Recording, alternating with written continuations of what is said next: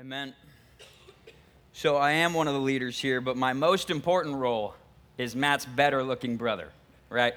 I think we know that. Sometimes Matt tries to say that he's better looking, but clearly, right, no contest. All right, Matt gave away what we're talking about. I'm gonna have this like big lead in and tell you how great this topic was, right? It's been a part of my life since the beginning, since the beginning of my third grade. I think I started a paper route, and I've been working ever since. But the topic is work, right? Work. It's exciting, right? It's awesome. I love work too much, probably.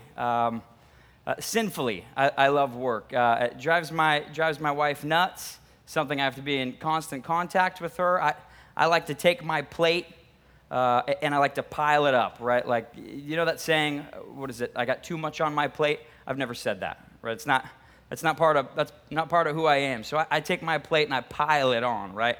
With a full-time job, right? I'm an investment advisor, and then a part-time job. I'm a reserve for the Coast Guard, and then church, right? We spend some time here at church and school. I'm taking some online classes, and the projects around the house, whatever. I just love it, dude. I get kicks from doing work. So that's an issue, and we're going to address why that's not a great thing, but it's my thing. So a couple of years ago, I had a little bit of success in the investment world, and I was feeling pretty good about myself. You know what I mean? I felt like I was 10 feet tall and bulletproof, that kind of an idea, strutting around. And then 2008 and 2009 came along, and I don't know if any of us were paying attention in 2008 and 2009, but it's like the worst year ever for anything investment related, or years, I should say. The Great Recession, it was called. So that knocked me down, right? Pretty hard. Caused me to try to rethink a little bit. What am I doing? What industry did I choose here? And then 2010 and 2011 had a ton of volatility in the stock market, and it just rattled me right to the core. And I had like a crisis of work. I was, back to the drawing board. Like, what did I choose? Why did I choose the stock market to base my career on, right? The antithesis of stability is what the stock market is. I'm thinking, what am I doing anything that's even matters? Am I doing anything that's good or helpful, right? I'm working with wealthy or somewhat wealthy people. I don't know. I was rethinking what I was doing. I was prepared to change careers, maybe do something different that I could go home from work and feel good about. And so what I did was I started trying to apply the gospel to my work life. Right, the church always is talking about the gospel, and the gospel should apply to every aspect of life, right? And I don't know that I had done a real great job of figuring out how that works, but I decided, hey, if this is true, I need to figure out how it applies, right? Or else I'm going to find a different career. So, I started the process of reading everything I could, paying attention to what the Bible says about work, listening to podcasts about work, talking to guys about work, trying to see find people that have applied their work to the gospel who have done it well. And dude, can I just tell you the insane stuff that the Bible has for work, right? Can I just tell you, I had no idea how much is in this book about work. It is so deep, right? It blew me away, the depth and the importance and the dignity of all work, not just like fancy, complex jobs, but even the simplest jobs, right? Stuff like shepherds, right? Carpenters.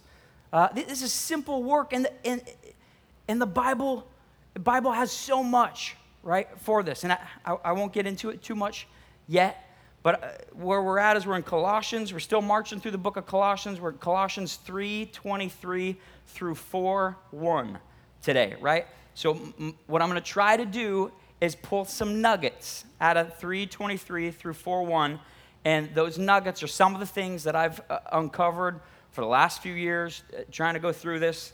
A lot of them probably comes from Keller's book, Every Good Endeavor. As you know, we rely on Tim Keller quite a bit. He's a stud, and this book is way above me. I won't hardly scratch the surface this morning. But if I can just like,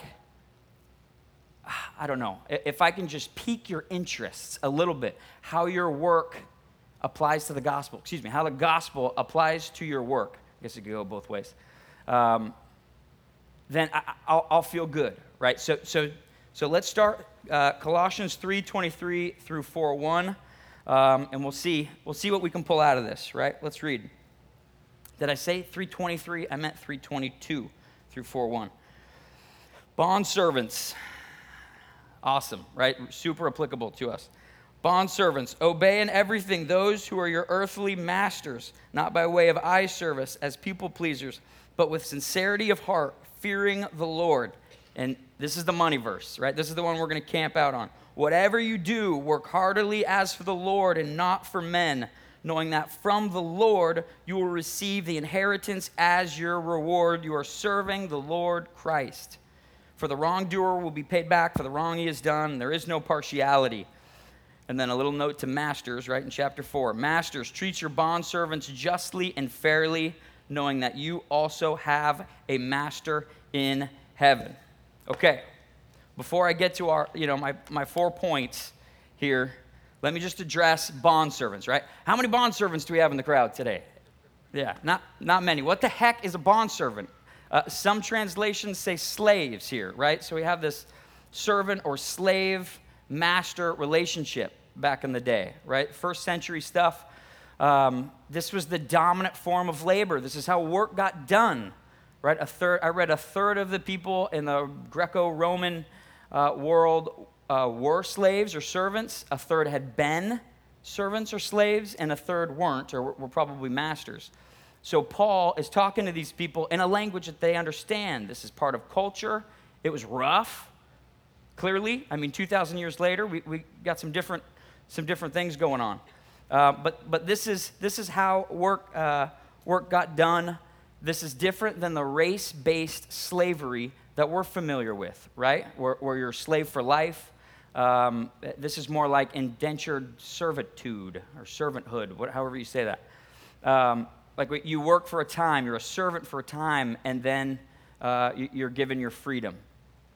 So, real quick, is Paul endorsing slavery by telling his servants, work hard for your masters? The answer is no. What Paul is simply doing here to the church in Colossae is trying to help them, giving them instruction on how to live in a broken, jacked up world as a Christian, right? And specifically, how to work as a Christian in an oppressive, maybe even abusive situation, to still have dignity and still have value in your work, right? That's what all the Bible does, pretty much, right?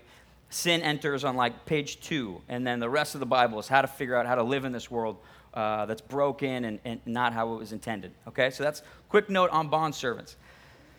4 points, right? First one is God's idea of work. Second one is man's idea of work. Third one is the work of the inheritance, and then a new servant work, right? That's where we're going.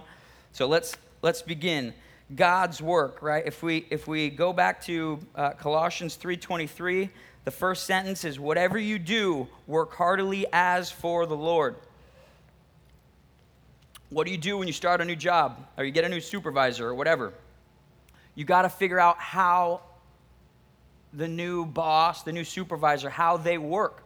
What are their expectations, right? Same thing applies for us. If we're going to work for the Lord, we need to know how the Lord works, right? So what do? Go all the way back to the beginning, back to Genesis, right? And we see the Trinity, right? God the Father, God the Son, God the Holy Spirit hanging out, perfectly happy, right? No need to create, no need to do anything. But what do?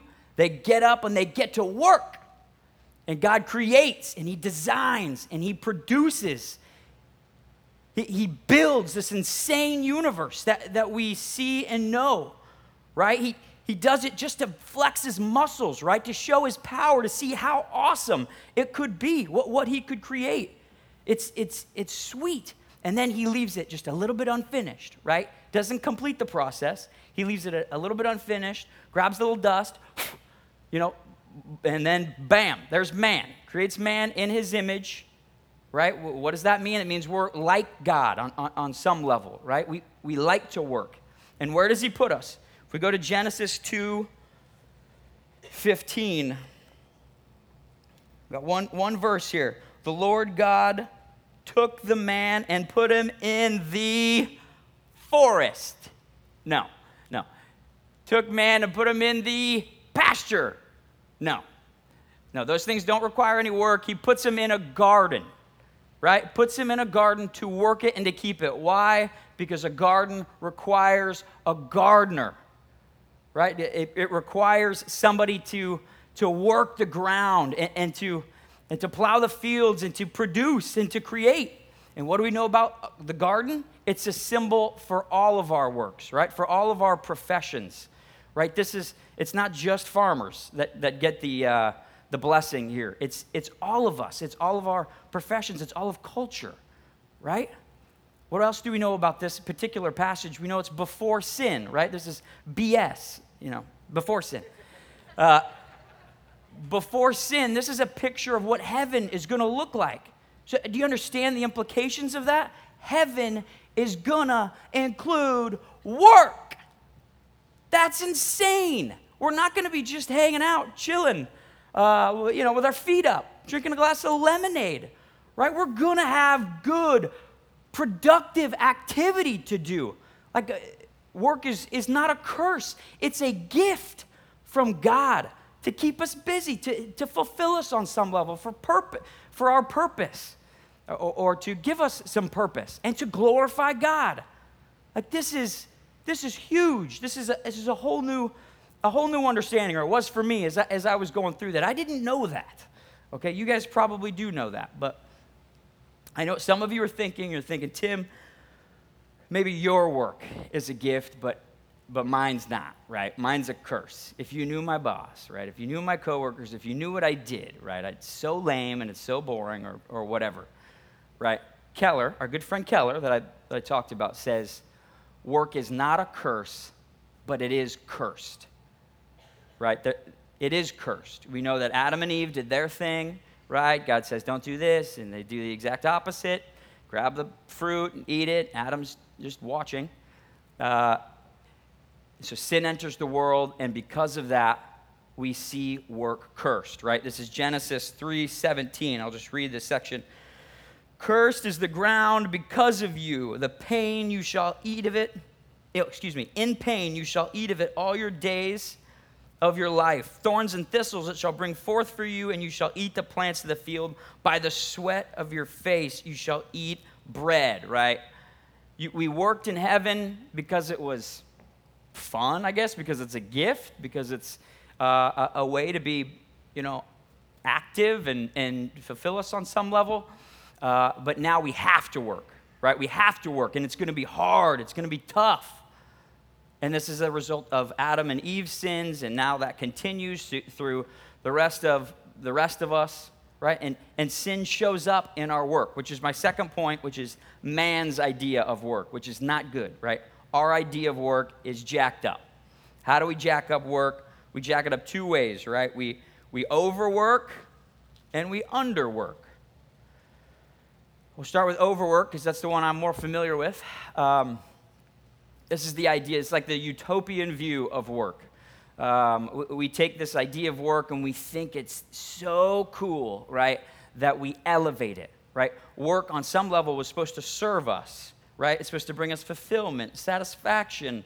It's supposed to glorify God, right? But we reverse it, and instead of work serving us, we serve work, those of us that overwork. We serve it, and more than that, right? We elevate it and we worship work, and we will sacrifice anything for our little god of work, for success or for money, whatever it is, why we work too much, right? So what are the things we sacrifice? The first thing we could sacrifice if we're overworking is our character, right? We'll step on anybody. We'll screw over anyone to get the promotion or to get the sale. I'll lie, I'll cheat, steal, whatever it takes. I just need success, right? Where do we see this? Think Bernie Madoff, right? Think Enron, right? These guys somehow, they started serving work, they elevated it, it became way too important. Bernie Madoff, he took down a lot of people and a lot of money, the biggest Ponzi scheme ever, right? $50 billion. That's an example of sacrificing your character for work. Another one, sacrificing your family, right? Let's just be clear. Family is more important than your work.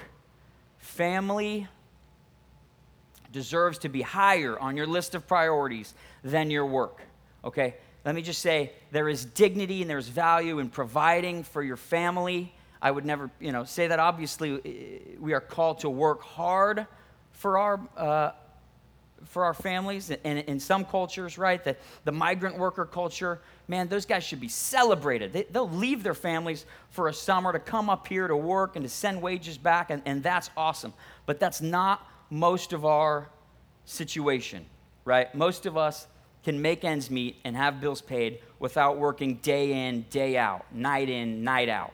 And some of us need to spend less money so that we could be home more with our families. We work less and be home more, right? Sometimes that is the answer. Your career is not that important, right? Your family is more important. Working on your family should be more important than working on your career, right? Some of us need to hear that, right? Myself included, right? This is something that I need to work on. The last thing that I'll say about sacrificing your health. Working a job that stresses you out, that that just works you into the ground, sometimes is not healthy and it should not be something that you're doing. I mean, if you're just working too hard and your health is what's the word I'm looking for? Your health is suffering, right? Then you may want to consider a different career. A good example of this, Japan, right? Weird example, right? Japan, this tiny little island nation, cranks out, right, like this big on a map, cranks out an incredible amount of economic output. Number 3 in the world, right? U.S., China, and then Japan. They were second, and China just edged them out a few years ago. They can work over there, man. They love it. They'll work 10-hour days, I read, and then they'll just sit in the office for 2 more hours so people think they worked a 12-hour day, right? It's so important for them and for their culture to be respected. You work your tail off over there. And some of that's, it's kind of cool, except they created a word. They had to create a word whose definition is death by overwork. I'm not making this up. Like, seriously, it's called karoshi or something, right? And it means death from... Death from stress and a starvation diet from overworking, right? People are dropping like flies, and to the point where they had to define a term, or they had to create a term and define it to represent that. Like, that is a wonderful example of some overwork. In our country, right, we could maybe see this in Manhattan, right, the financial hub of our country. We see it in maybe Silicon Valley, where some cool tech stuff is going on there. Nashville, if you're a musician, Hollywood, if you're an actor, right? There's all kinds of different areas where people, they'll leave everything and go to this particular spot to focus on their career, right? Those places are you could make a general statement and say there's a lot of overwork there. Is that Salem's issue? Probably not, right? What are we the entrepreneurial hub of? I don't even know. State jobs? I don't know. People aren't sacrificing. I mean, state jobs, I don't want to demean state jobs. They're good jobs, and we need them, obviously. But that's not necessarily Salem's issue. Salem's issue is the other side, which is underwork, right? We're still talking about how men foul up work, how man fouls up work, overworking and underworking. Underworking is like the more cynical view of work, where for whatever reason, right, you're not challenged, you're bored. Maybe you got stepped on, right? Maybe somebody bumped you out to further their career. Maybe success has been elusive. Maybe your gifts aren't being used, right? You're underemployed, right, is the technical term for that. Or you're unemployed. Maybe you can't find work, right? And you have this low view, work has this low view in your mind. So that breeds what Paul talks about in Colossians. It's the eye service, right? The people pleasing, where you're not actually working hard. You just, act busy. You're not busy. You act busy when the boss is around. It produces, things that milk the clock, or an attitude that would milk the clock and be a crummy work ethic and just breed laziness. So, to talk about this point, I found some stats actually, which are actually kind of interesting. This is for our country. This is a survey in 2013. This just is a survey trying to figure out how much time is wasted at work, right? An 8-hour day. And they break it up by generations. Baby boomers waste the least amount of time. Congratulations, baby boomers. 41 minutes a day wasted by baby boomers. Not great, but that's actually the best we got. Generation Xers, on an 8-hour day, I think that's the one I'm in, 1.6 hours per day is wasted out of 8 hours. That's a pretty significant chunk, right? And then millennials, right? 2 hours a day wasted? Like, that's 25% of the workday. That's not a good thing. By the way, this came from a Forbes article. They're quoting salary.com, a salary.com survey. So the reasons why. So the survey included why. The math on this is messed up. They must have been able to choose more than one option. So 34% of the people doing the survey said they waste time because they're not challenged, right? Not a challenging job.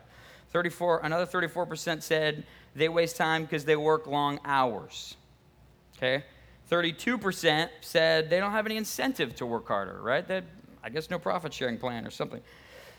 30% said they're unsatisfied with their work. 23% of the people in the survey said they're bored. And 18% said the reason is low wages, right? So another interesting point, March Madness will lose American companies $175 million in the first 2 days this year, they said. That's insane. March Madness, apparently, a big time waster. And then my favorite thing from this article has nothing to do with work, but I was like, you got to be kidding me. 53% of millennials would rather give up their sense of smell than a device connection. What? Are you serious? Your sense of smell? Can you taste without smell? I don't think you can. So millennials are a rough bunch. Apparently, they need their phones, and they don't need their smell, or most of them. So what do we have? What do we have to fight against our desire to overwork and underwork, right? And it's the work of the inheritance. If we keep reading in Colossians, let me get back there. Whatever you do, work heartily as for the Lord and not for men, knowing that from the Lord you will receive the inheritance as your reward. What is the inheritance, right? What is this? Is this going to reverse the curse, right? Is work all of a sudden going to be incredible and you're going to be passionate about whatever you do? Kind of, right? Let's look at what the inheritance is. The inheritance is God continuing to work, right? He's not satisfied. He wants to continue to work. So he sends his son, right, to live this perfect life that is... it should be celebrated, right? It should receive glory and honor because it's never been done before, never will be done before, or never will be done again. Lives this perfect life and then dies this horrific death, a horrific death for the punishment of our sins, right? For a ransom for our life, a ransom for a perfect life for all of our imperfect lives. right? That we go from hopelessly bankrupt in sin, which is also called debt, hopelessly bankrupt in sin, to filthy rich with Christ's righteousness if we believe, right? That's what we know. So this is the inheritance, right? This is the transfer of wealth. Somebody had to die. That's what happens in an inheritance. Somebody dies and wealth gets transferred. I don't know that Jesus lost his wealth, but whatever. Not a perfect analogy. We get it, right? Whatever. We get the wealth, and that's payment for our sins. We no longer have guilt and shame and despair. Our past sins, especially our sin of overworking and underworking, is covered. Our present sins, our future sins, it's all covered with one death, right? And eventually we'll be in heaven with Jesus. The curse will be reversed, and work will be back to the way that it was intended, and it's going to be phenomenal, right? It's back to the gift of work, right? Isn't that awesome? But we have from now until then, and the curse or the cursed work is still with us, right? So what do we have for that? And let me take a stab at this, right? That was the knowledge part. This is now the feeling of the same story, right? The same action, right? We have the inspiration and we have the motivation, right, from this story. That we don't have a God who sits on the sidelines, right, and goes, whoosh, get back to work. Like, I'm struggling at work. Get up. Work is a gift. Work is beautiful. Get up.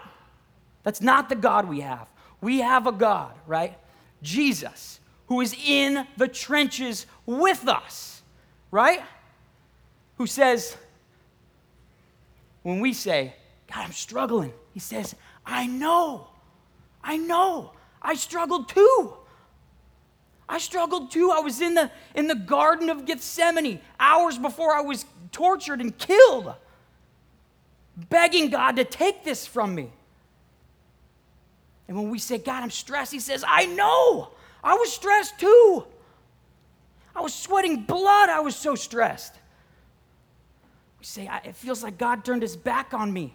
Jesus says, he did turn his back on me, and he let me die on the cross. But I did that. We did that out of love for you. We did that because I could conquer death, right? And I could come back and be with you, right? We just heard on Christmas about Emmanuel, God with us. This is the power of the gospel, man. This is the secret sauce. This is where we get the inspiration to know that we don't have this slave-driving master of a God, but we have Jesus who's with us, fighting with us to give us strength and give us power to make it through all of life, right? This broken, fallen world, but especially work that's cursed and hard. This should change everything for us, right? When we understand we're the recipient of so much sacrificial work on the cross, Jesus' work on the cross, we will be able to sacrifice for others and work for others and serve others, right? This should bring about new passion, right? What was the statistics? No incentive to work harder. Jesus is the incentive to work harder because he worked beyond what any of us could do. We look at him, we focus on Jesus, and that's where the incentive comes from. And now we have a new passion, right? This is the fourth point, somewhere in there. A new servant work, right? Now we have a new passion to serve our employees, if we're an employer, our employers, if you're an employee, whether they deserve it or not. You serve them because you were served by Christ and you didn't deserve it. I didn't deserve it. Be careful. I'm preaching to myself. Dude, if you're a mom, right? Certainly this applies to moms too. You serve your kids at home. This is work because they don't deserve it. Right? We know they don't deserve it. If you have kids, you know. If you're a student, right? This applies to you too. You're working. You're serving your instructor, whether he's a punk or not. This is a completely new way to view this. Wait for it. Listen, this is now an opportunity for us. It says work heartily in Colossians, to work our heart out, right? Work our fingers to the bone. I think we sung a song about that. Work our fingers to the bone as if it all depends on us, as if our work is all about us. We work like crazy. And then we rest because it doesn't depend on us, right? This is about God. God's in control. Well, who cares what the results are? We're called to work. We're called to serve like Jesus served. This is completely new, and I don't. Can we imagine what this would look like if we got this, right? If we understood what this meant, if we could believe this to a larger degree, what kind of crazy stuff would happen? We'd be working like Christians, right? Called by God to serve. What I would love to see is for somebody to go to their next job interview, and when they're like, okay, so why do you want to work here? Somebody be like, dude, I am called by God to serve you, right? Like, I'm called, whether you deserve it or not. I don't care what you pay me. I'm going to serve you. Don't say that. They'll pay you nothing. Like, I wonder if you would get the job, right? Or would they be like, whoa, yeah, this guy's out to lunch. Tell me if you do that. I would love to find out. Let's look at some other practical ways that we could put this into motion, right? How can we serve God at work? I'm going to start to wrap up here. Should we put a fish on our business card?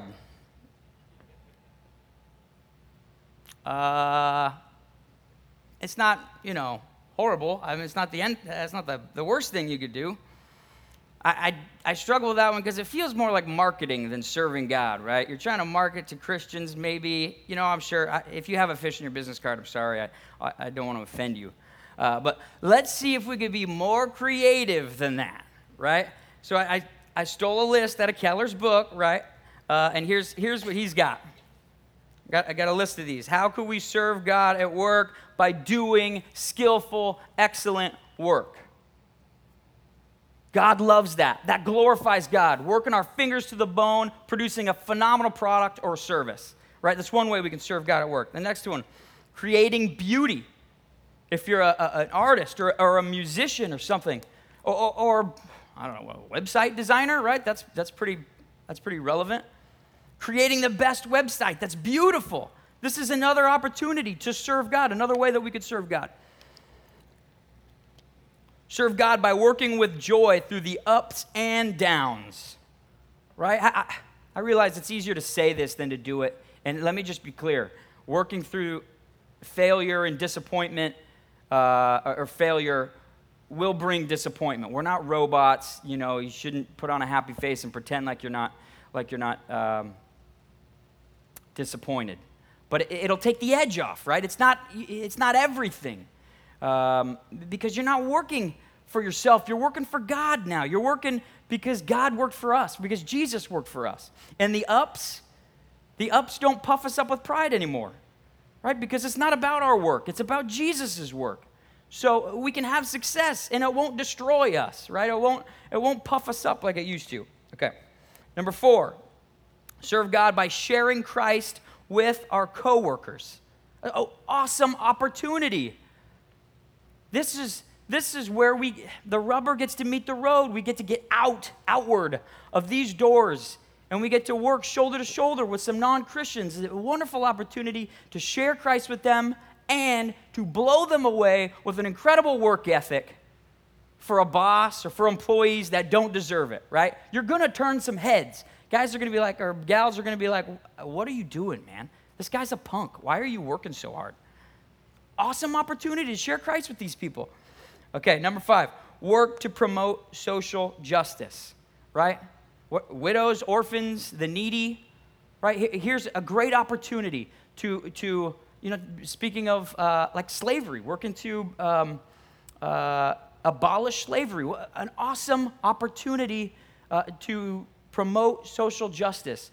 Let me give you a quick example. We work with Hope Pregnancy Center. We talked about them earlier. The founder there has an incredible story, man. He walked through a few abortions early on in his life, then became a Christian, and he decided to make his work life doing the opposite, serving the women who are walking through unplanned pregnancies of their own and rescuing the babies out of that. He's been doing it for 30 stinking years. How many girls has he helped? How many babies has he been a part of the rescue for? Like, dude, can you imagine? God must be cheering for that guy. Like, what? Can you imagine the passion you would have? Let's find something like that that's a part of our lives. Something maybe we screwed up, and now we spend the rest of our life doing the opposite, right? And this is not just ministry, and ministry is not the only thing you can do here.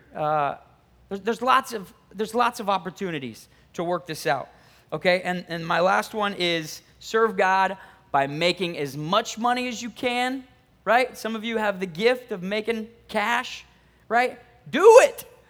Make some money. Don't step on people. Don't sacrifice character and family and all the stuff we're not supposed to sacrifice. Do it well, and then give as much money as you can away.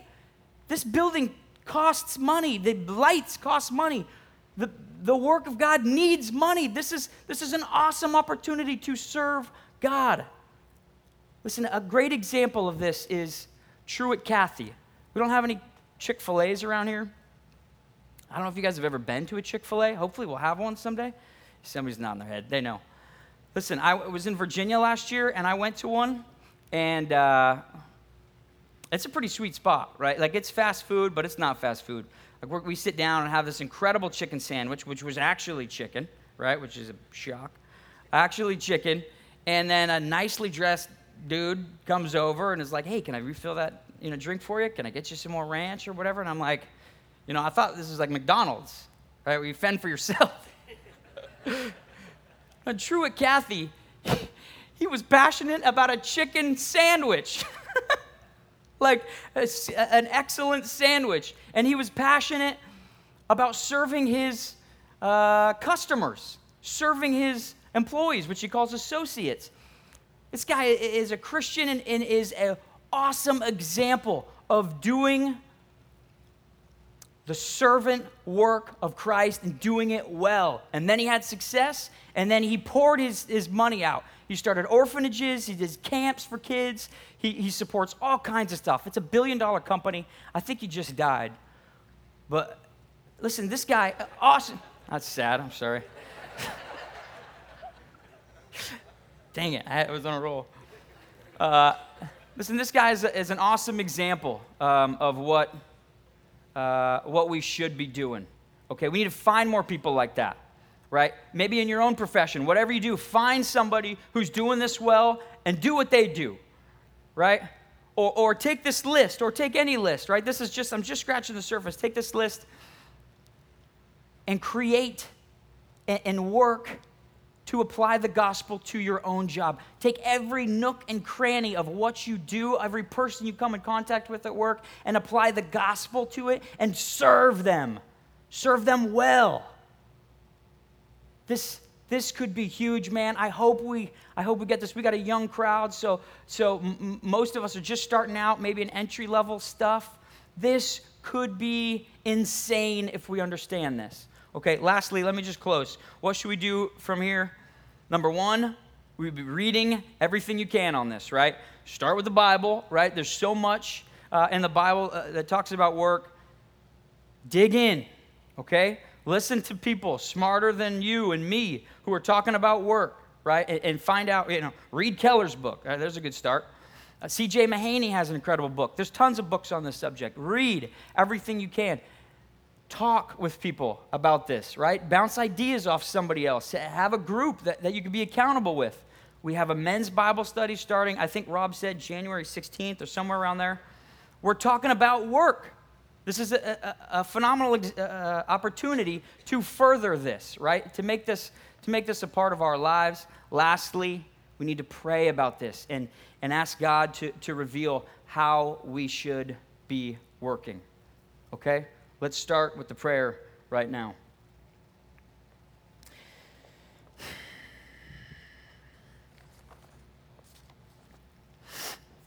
Jesus, this is so insane. This